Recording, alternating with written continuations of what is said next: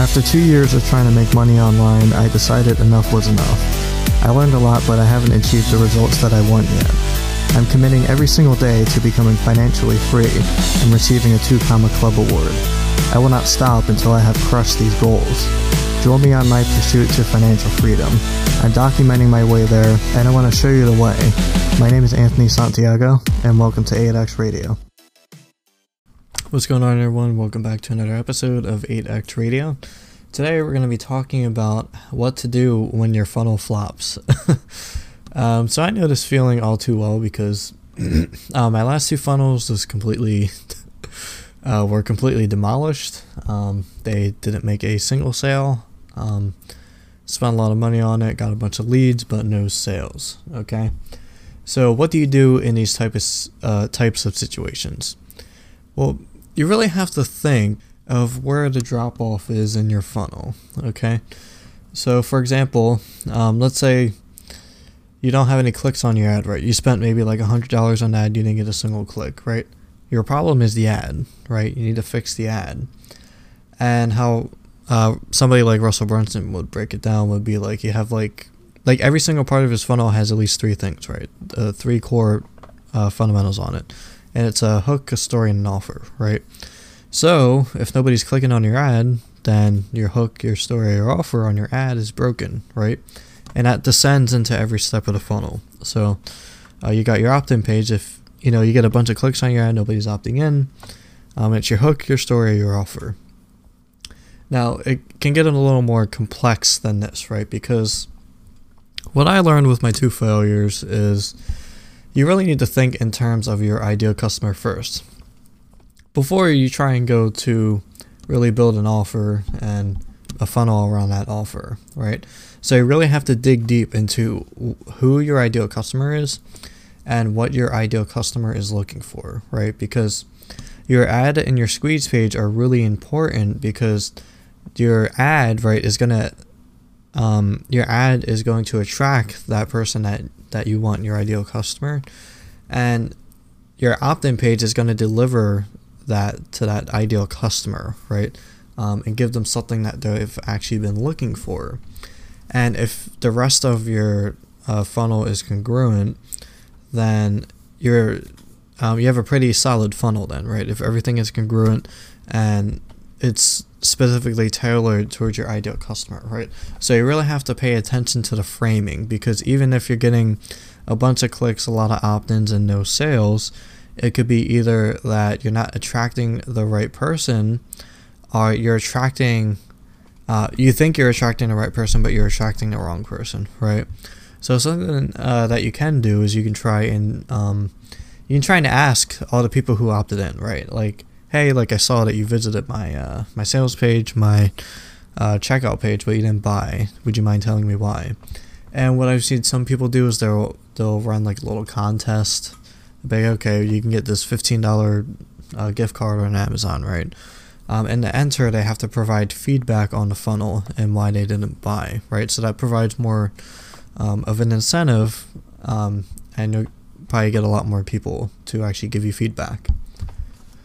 So the first thing that I looked at when my funnel flopped was, am I attracting the wrong person, right?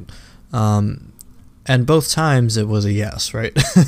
And me being the stubborn person I am, I tried to run more ads to it and I lost more money. So you really have to make sure that your ideal customer is on point, that you really understand what that person wants and where they're hanging out, right? What they're interested in. Because like the point of your value ladder is to really ascend your ideal customer, right? So the person that you're bringing into this funnel, are they going to ascend your whole value? Can they ascend your whole value ladder? And if you follow ClickFunnels, like ClickFunnels has like, well, now it's like the .com secrets book, and then on the next step they have the One Funnel Away challenge, and then they have they have Funnel Hacking Live, and then on top of that they have like the Inner Circle program, and then on the very top of that they have this thing called the Council, which I don't think anybody knows about. There's only 5 people allowed in that, But anyway, the point is, there's going to be people who are able to ascend your whole value ladder. That should be your ideal customer. So when you're starting out, you want to think really deeply at that. Like, can they go from the very bottom of my value ladder to the top of my value ladder? Because your value ladder is kind of going to be spread out across your funnel and different funnels if you have multiple funnels. But when you're first starting out, you're probably most likely just going to have one funnel.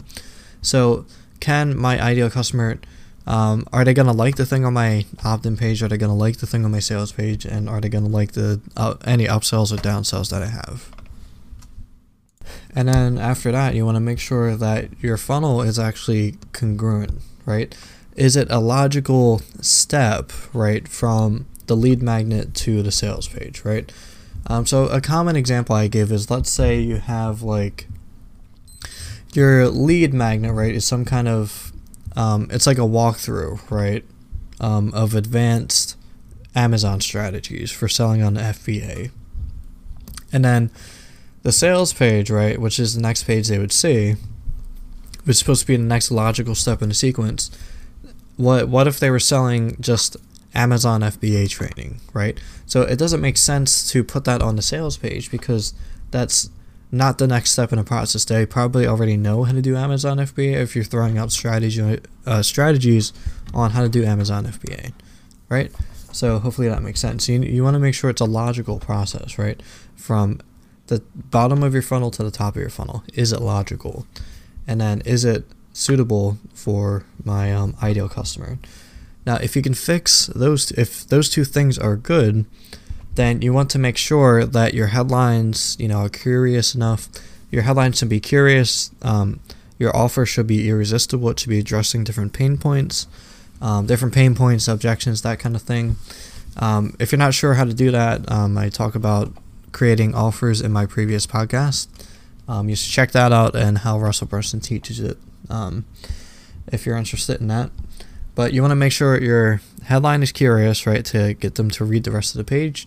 You want to make sure that your story is also engaging and that the person can relate to it, right? And you want to make sure your offer is addressing all of the different problems that can come up and all of the different objections that can come up when they are thinking about buying your product, right?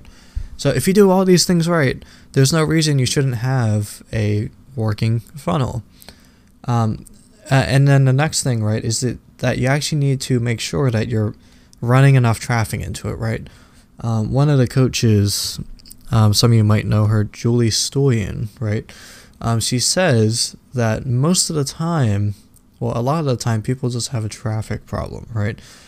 So when let's say they just give up after like $100 of ad spend because they haven't made anything, there's not really enough data there to see where the leak in the funnel is, right? So you want to spend probably around $500 to $1,000 just running traffic in there. Russell recommends $1,000. Julie recommends $500. Some people might recommend more, recommend less, but generally speaking, you're probably going to want at least a couple $100 in there. And that way you can get some data going, like what are my opt-in rates, what people are getting to the checkout page, and hopefully you can start kind of piecing together where the drop-off rate is, which basically, like, if a bunch of people are dropping off, let's say you get 100 people to your sales page, right, and then only 50 of those 100 people go to your checkout page, that means you have a 50% drop-off rate for your sales page, right? They're dropping off the page on the sales page, and they're never seeing, 50% of those people are not seeing the checkout page, right? So those are just some things to take into consideration when you're trying to figure out why your funnel's not working. So again, like, just make sure you're attracting the right people, right? That you're tailoring everything in your funnel to your ideal customer, and that framing is right, to make sure you're actually attracting your ideal customer the right way, right? Because you might think you're attracting your ideal customer, but you might not be, right? So just double check that, try and tap into what they're thinking, and say, would my ideal customer want this thing? Would this hook grab that customer? And then you want to make sure everything is a logical upward step, right? So everything builds off the last thing in the funnel, right? And then after you do that, just make sure your headlines are good, your offer is good, and Like your headline, your offer, and your story are all tailored towards your product and your ideal customer. So hopefully that helps you out. This is a pretty interesting one. If you like what I do here, I have a Facebook group where I share tips, tricks, and strategies, that kind of thing. We can also discuss different marketing stuff. If you're interested in that, I have a link below to my Facebook group. Feel free to join. It'll ask you a couple questions, and then you'll be able to join and start contributing, asking questions, that kind of thing. As always, I hope you learned something and that you're learning from my failures. Thank you for taking the time to listen to my podcast. I hope you enjoyed it, and I will see you tomorrow.